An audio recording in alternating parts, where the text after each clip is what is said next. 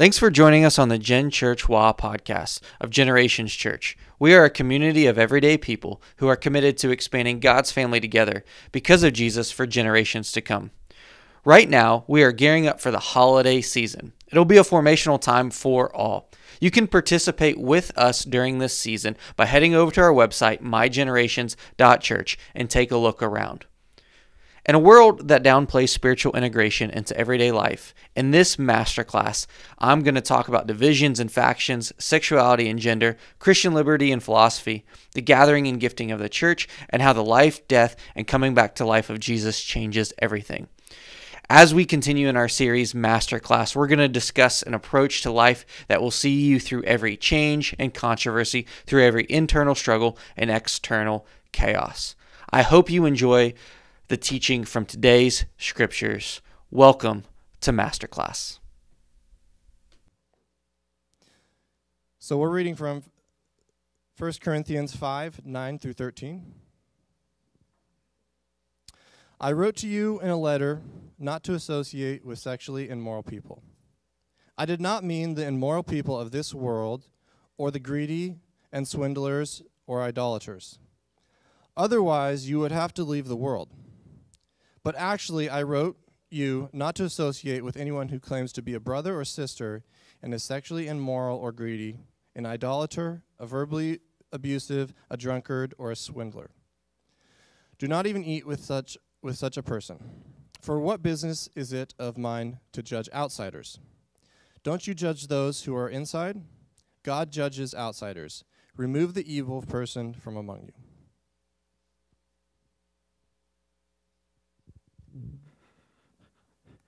I'm so excited to continue our series on Masterclass today.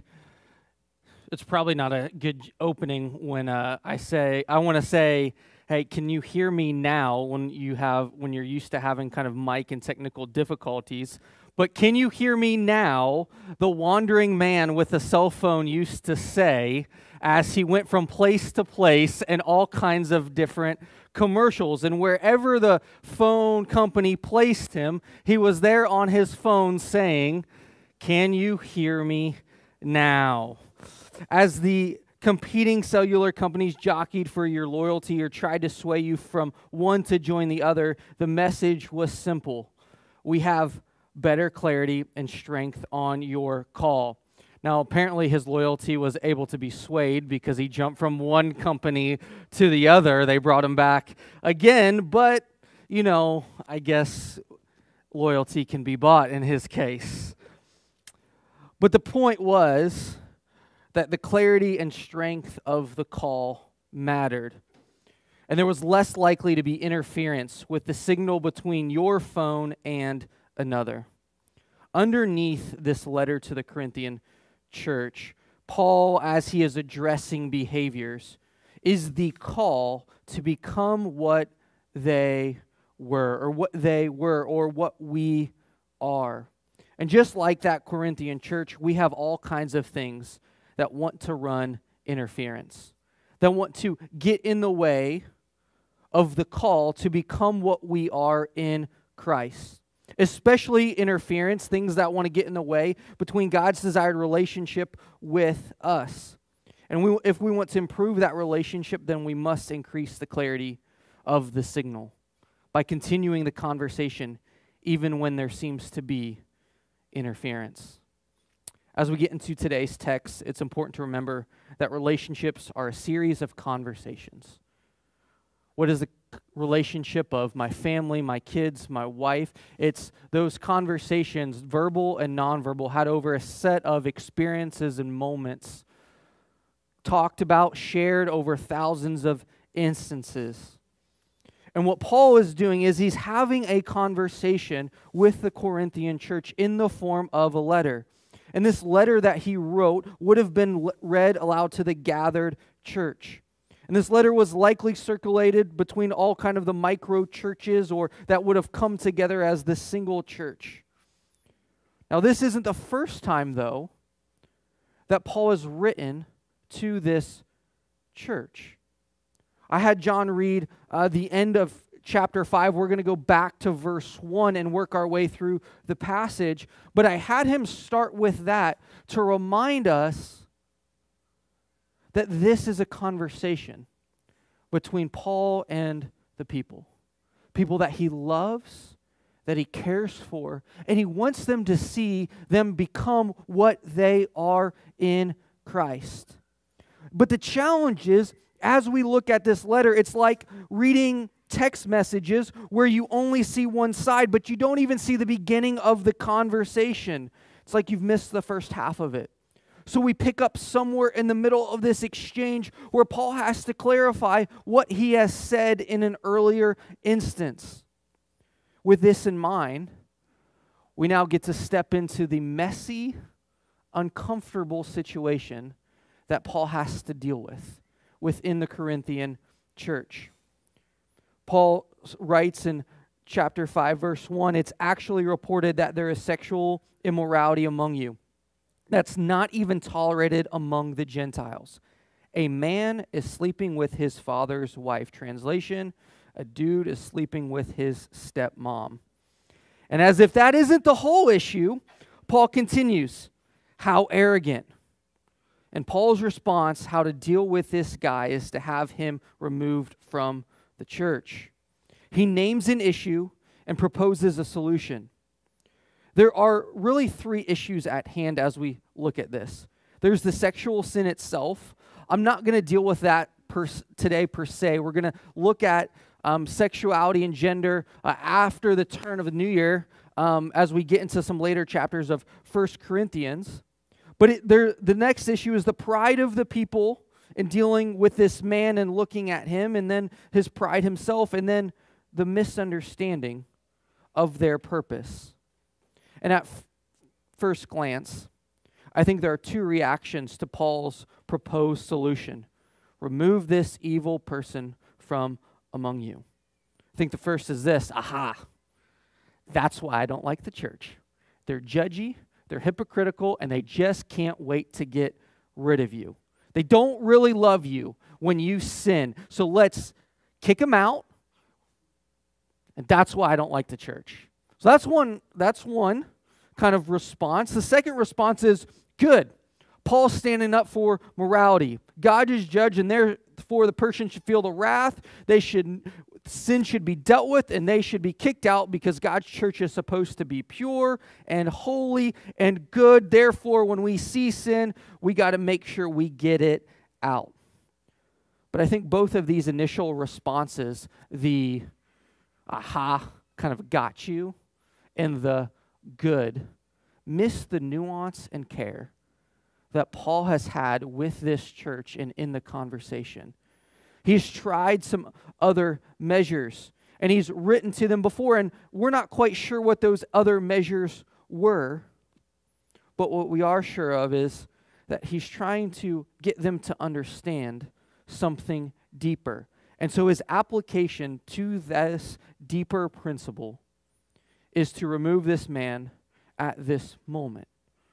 And so today we're going to kind of try to trace our way back and to see what's at the root issue and then how we might apply that principle in our lives today.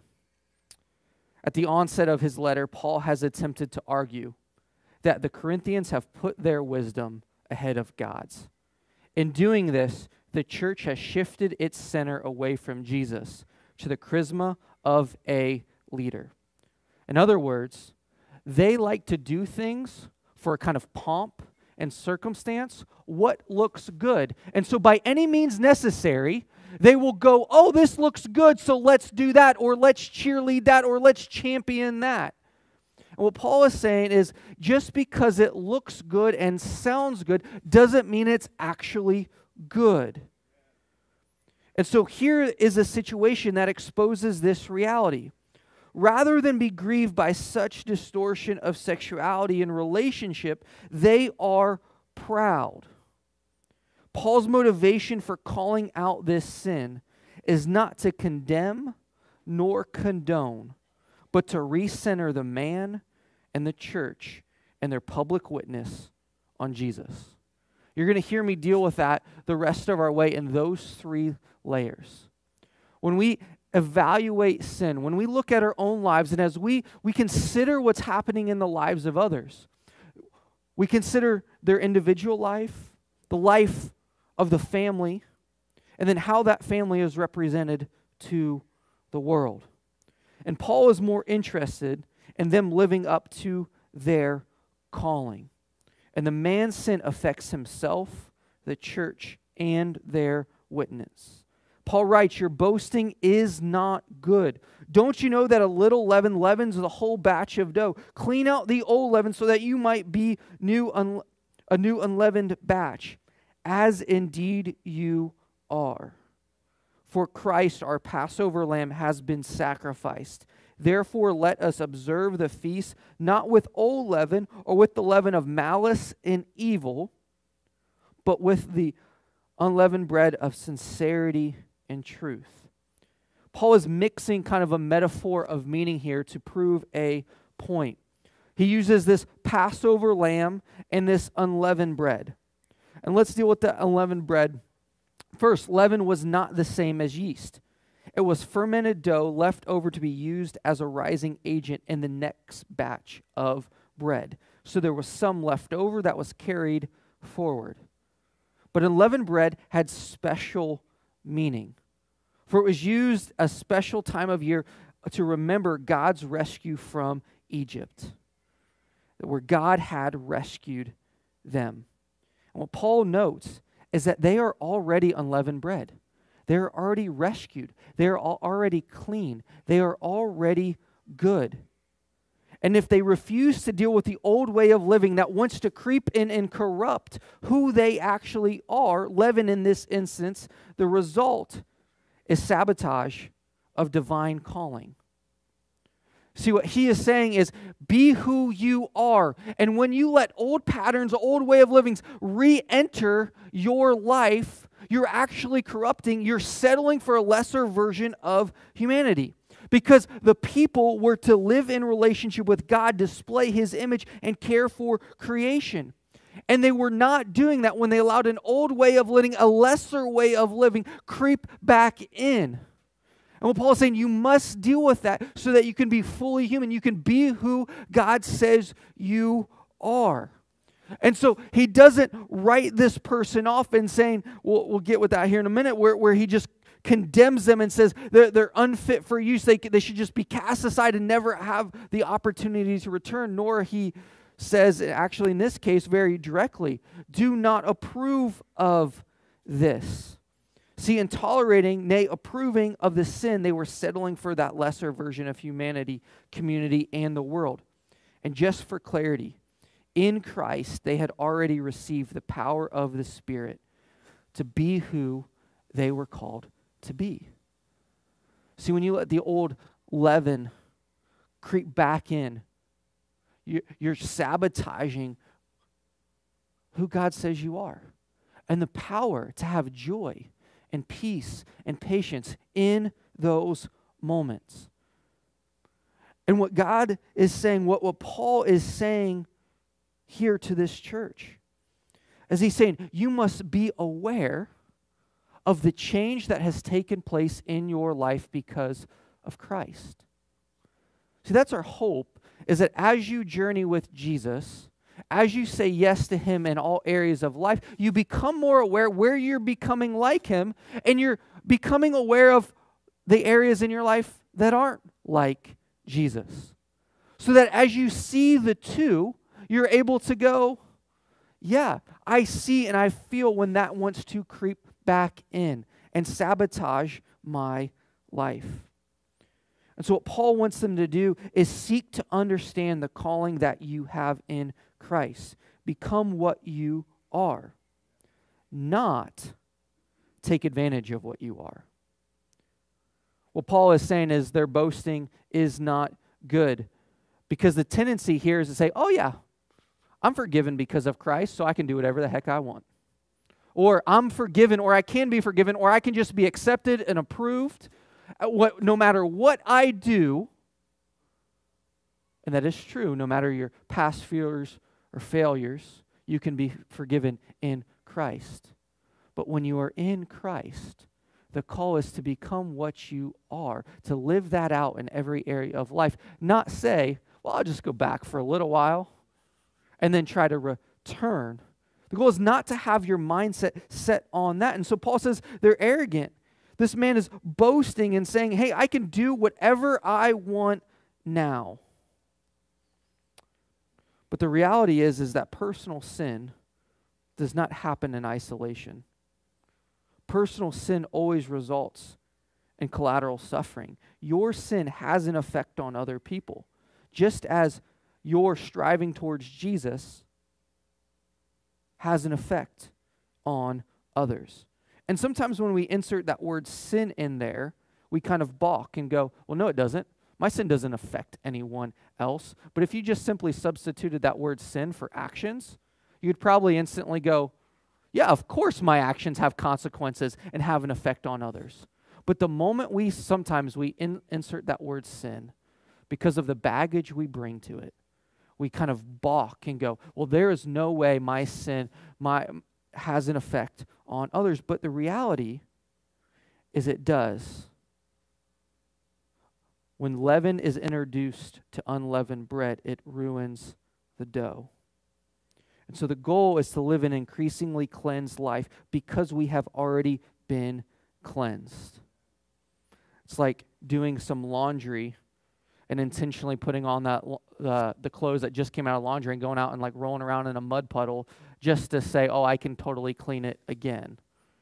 The goal is not to go get dirty so that you can just get clean again. The goal is to remember that you have been cleansed, that opportunity has been afforded to you. So keep your focus on Jesus and what he has called you to. And so the point of this illustration is that tolerating this immorality could tempt others to see how far they could push things. I think of old conversations I used to have with my students in student ministry. And we'd occasionally put a difficult topic kind of on the table. And we'd talk about that, and we'd use God's word, and we'd say, what about this or what about this? And there's all kinds of cultural topics that we could throw on the table today, and we'd want to go, man, how about this or what about that? But I kid you not, some of you who have kids of your own know this. They always wanted to know, no matter where the conversation went or took us, where is the line? Usually, because they wanted to do everything seemingly possible to butt right up to that line, but not cross it because the consequences, getting in trouble, or just fear of others. But they wanted to know where the line is to get right up to it. Or, in the rebellious kid's case, as I was always one, let's see if I could go to the complete opposite side, because now I know where the line is. Now I know what it takes to push those buttons and go to the opposite way. Or, in some cases, they wanted to put all the things in place to make sure they never got close to the line. Because the closer they got to the line, they had a sense of like cognitive dissonance. They had to wrestle.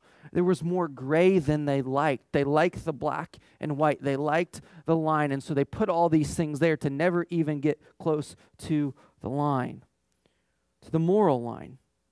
See, the man is proud of his sin. He's saying, I'm on the other side of the line, and it's okay because I'll definitely be welcomed back. The reality is, of course, you can be forgiven, but your focus is on the wrong target. His focus is on the line. And sometimes we get so caught up on where the line is that we focus more on the line than Jesus. Because if you focus on the moral line, of course you'll get it right, or you'll move it, or when difficult circumstances arise, we're not so sure where that line is. But in focusing on the line, you've actually missed the target. You may remember the story of Matt Emmons, where he was one trigger pull away from winning his second gold medal at the 2004 Olympics. And in the lead position of the 50-meter three-position rifle competitions, Emmons was so far ahead that his last bullet needed only to hit the target, anywhere on the target. With unwavering calm and unbelievable precision, he fired his bullet and watched it pierce the bullseye. But a few seconds passed. and no score lights appeared on the board. And when 3 red-jacketed officials approached, Emmons was sure that the scoreboard was just broken. But it wasn't. He was in shock because when the officials informed him that he had hit the wrong target, while standing in lane 2, he had fired at the target in lane 3. And that day, the officials awarded him a 0, and he didn't even place in the competition. At some point, we're going to aim at the wrong target. We're going to find ourselves so sure of ourselves, of where the line is and how we should approach it, and we realize that we're aiming wrong. See, the goal is not to aim at the moral line. The goal is to aim at Jesus. And when you aim at Jesus, you will always get the moral line in difficult circumstances and difficult situations. And so it's to aim at the target and know that when we aim at the wrong target, that we can be forgiven, that we can have access to a winning place because it's not us that's trying to seek the scorecard or the scoreboard. It's that Jesus does that for us. The other area that sin affects is that public witness. See, the church was to be the beautiful alternative to the world. And in doing so, the ethic needed to be distinct. And so Paul's solution is not automatically kick everyone out of the church who sins, nor zero in on this particular sin as greater than others. His point is no one would be left. That's kind of why at the end of the passage, as he starts to list off all these things, because the tendency is to focus on that one issue rather than focus on the whole issue. And he gives the list not to help them fixate on a particular behavior, because he's saying there aren't levels to sin. Sin is an equal opportunity offender.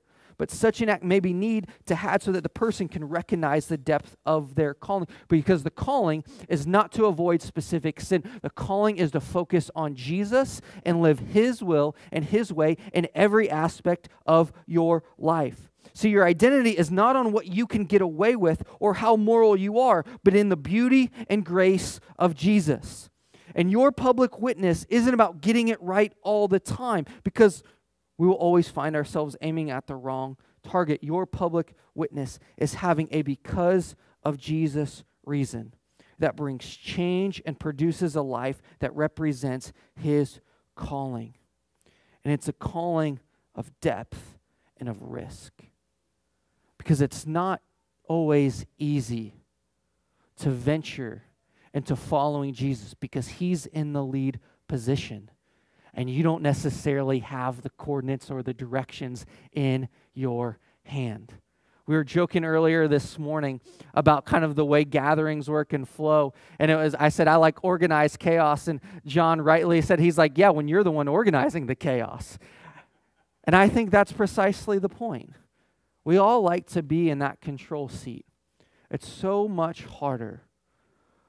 It's so much riskier to say in every and any moment, I'm going to look to Jesus' will and Jesus' way and do my best to follow Him. It takes some risk. But as I said earlier, in the risk of following Jesus, when we don't follow Jesus, it takes some collateral and some consequences and results in suffering. But when we risk and we seek to follow Jesus, there's corporate good because there's communal benefit and recognizing that there's mutual mercy. See, the underlying assumption in Paul's proposed solution is that when the man is cast out, he will no longer have a place to belong or experience the amazing work of God. And if we take this at face value to view the church as a business or social club, then someone can go right down the street and experience the same type of thing that they have here. However, if the church is something more,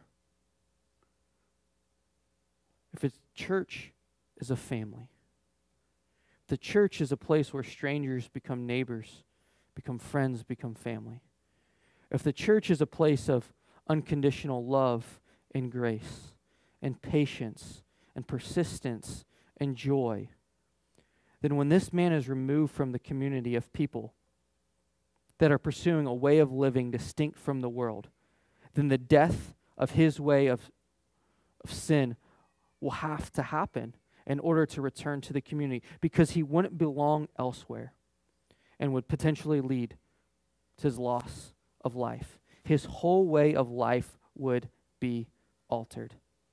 See, the hope is that the relationships within the church were to be so robust that they could handle the addressing of sin. That the relationships within the church could be so good, so deep. We could be so patient and so calm with each other. So involved in each other's life. That when the natural solution, as in this case that Paul proposes, it actually grieves the church to have to remove this man because they love him, they care for him, and they know what is happening in his life. But it assumes that the relationships are so robust, so deep, that it can handle the reality of saying, man, we care so much about you that your continued path in this way is actually destroying yourself and the will and the way of God within this church. I think the point of application for us is that we have to pursue relationships representative of our calling. We have to get involved in our life. And again, once again, you're going to hear me, that involves some risk. That involves an evaluation of priorities. That involves taking some time to go out to lunch with someone, grabbing a cup of coffee, reorganizing one's schedule to ensure that we can be involved in our lives. Or, and I think the more natural way, is figuring out how we can include people in our rhythms. Because without the inclusion, without the robust relationships within the church, the relationship will not be able to handle conversations about blind spots. And there won't be enough trust to be vulnerable to ensure deep change. I'm going to bring up the picture of the Johari window again. Do we have that? Okay, we don't have it this week. But you remember it? Well, good. There's 4 quadrants. And there's a level of risk that happens when we recognize that there are some things in our life that are hidden, that we're unsure others are ready to hear or handle. But when we know that God wants us to change, that the power of the Holy Spirit lives in you and lives in others, we can work to build a level of trust with each other, to share some tough things, knowing that the same mercy that you would afford others will be afforded to you. And also, that as you see something in the life of someone else, maybe an area that they're blind to, that's in their blind spot, that because you have taken time and patience to sit with them in both the joy and also the sorrow, that when you say, hey brother, hey sister, do you recognize when you say this, the type of effect it has on people? Do you recognize that when we talk about this difficult conversation, you always tend to shut down? Do you recognize that how you treat your kid or you treat your spouse has the appearance of maybe fill in the blank? But you can only do that when there's robust relationship, when there's trust, when you see each other more than just someone who sits in the chair next to you on Sunday. When you see them as someone to keep at a distance, but instead when you see them more as family. And that's risky. And I understand what I'm saying by putting that out there. But here's the beautiful thing about Jesus,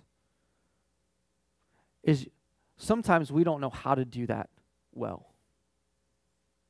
But the power of God, the power of the Holy Spirit working in us, gives us precisely what we need to take us from strangers to friends to family. See, it's in fact the power of the Spirit of God that makes us family. It's not something, again, that you have to try or that you have to earn. It's something you already are. See, as I look around with some of you, I don't have to go, man, I have to do all of these steps to become family. No, because we are found in Christ together, we already are family. We are already siblings in Christ. And what Paul wants us to recognize is that we all are part of the family.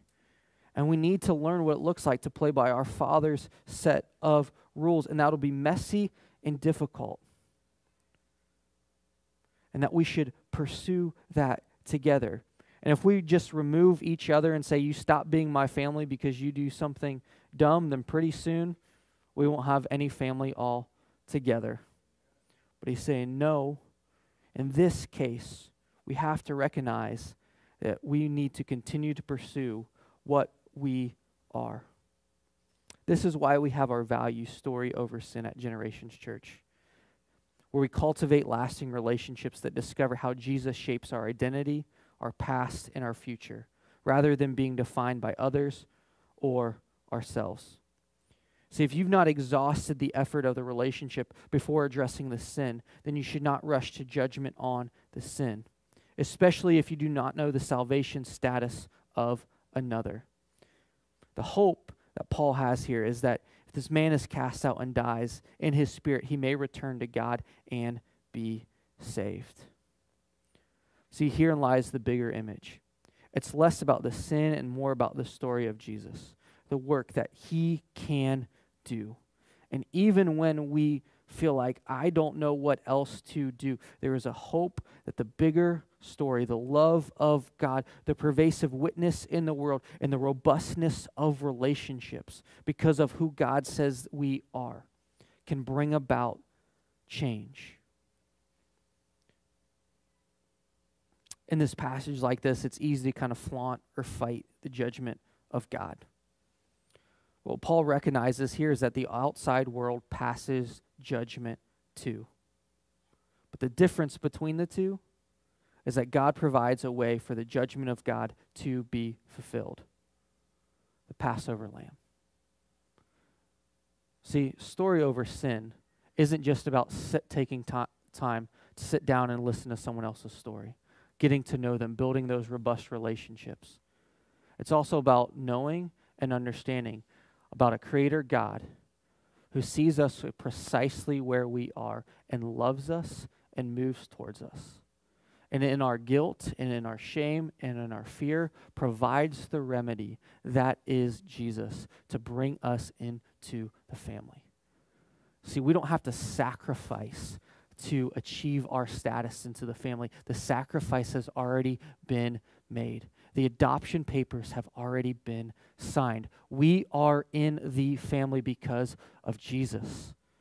And the goal is to live out of that reality and communicate that to others, that they have adoption papers waiting for them too, that they are loved and that they are welcome and that they are needed and necessary within the family. And to get them to recognize that that access comes through Christ. In that lamb and through that lamb, we are able to know what love is. And as I wrap up today, just to give you guys kind of a little look forward, we're going to take a break from our masterclass series, and we're going to make a slight pivot for the next 4 weeks. And we're going to look at a series called Advent, or Coming. And what we're doing over these next 4 weeks is we're helping us, ourselves, and our church recenter on Jesus. See, as we await the coming of the Messiah, as we wait the coming of God in flesh in Jesus, as we remember that, knowing that in the end He is our Passover lamb, that He provides the sacrifice and then also provides the victorious resurrection, that we can take this time and all the hustle and bustle and all the activity and all the trimmings and trappings of Christmas, all the joy of family, or maybe even the grief of remembering lost ones, and a time of joy and celebration. That we can take a moment and focus on preparing ourselves to be used by God and practicing what that love is. And so here's my ask. In a moment like today, when we read a passage like this, it's easy to start to run through a list of maybe sins or things that need to be addressed in our lives or even in our world. And say, we need to do one of those two things. We should say good or we should reject. And I would ask us to find a third way. The third way would be this, that we prepare our own souls to be shaped and used by God. That we reflect on who He is and what He has done for us. That we would find moments of quietness, moments to pray, and contemplate and reflect, so that we can then be present with others. So that when we step into activity with others, whether it's family, holiday meals, or activities that we have going around Generations Church, sports, or parents drop and shop, that when we participate, we're not participating out of guilt or shame or desire to achieve, but we're participating out of great centeredness, knowing that the love and the grace of God has come to change us, to rescue and renew us precisely where we are, so that we can then be present with others. And so as we do that, I understand that you may not always have the right words to say. Maybe you want to invite or you want to take a risk and include someone else. I'm not asking you to profess exhaustive knowledge. What I am asking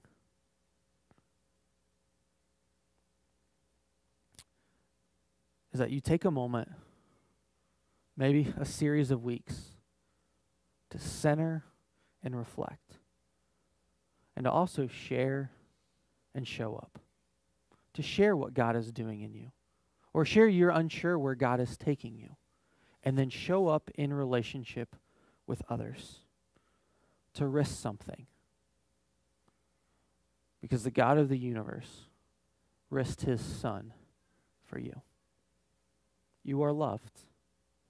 You haven't been forgotten. And I know there are moments when it feels like it's easy to distance ourselves relationally from people, when it's easy to say, I should just write someone off. And God's judgment is real. But my hope and my prayer is that we don't focus on the line, that we don't focus on the wrong target, that we focus on Jesus. And in doing so, we make ourselves available to be used by Him. So we're going to come to our point in our service each and every day. And I said service, and Richard's probably back there laughing and said, because we don't use the word service, we use the word gathering around here. And the reason we use the word gathering is because we are. This is a family gathering. This is not a service where we are trying to serve God or we're trying to act. But this is like a family reunion where we come together each and every week to recenter on what makes us family.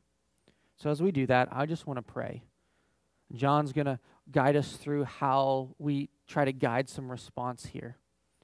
And so I don't know what God is saying to you right now.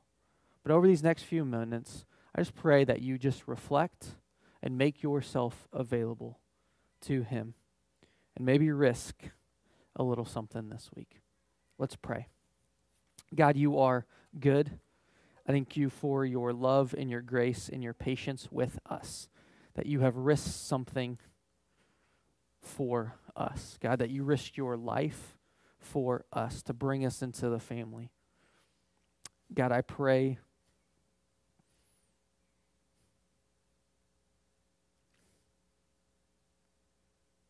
God, for those who may have felt condemned by the church in the past, that felt that they were unworthy or not fit for use. God, I pray that your Holy Spirit speaks to them and says they are loved and they are valuable. God, for those who are arrogant right now and saying in their sin and just kind of flaunting that, God, I pray that they move towards repentance. God, that they turn towards you, that they're not trying to figure out where the line is, God, but they look towards you. Thank you that you move towards us. It's in Jesus' name I pray. Amen.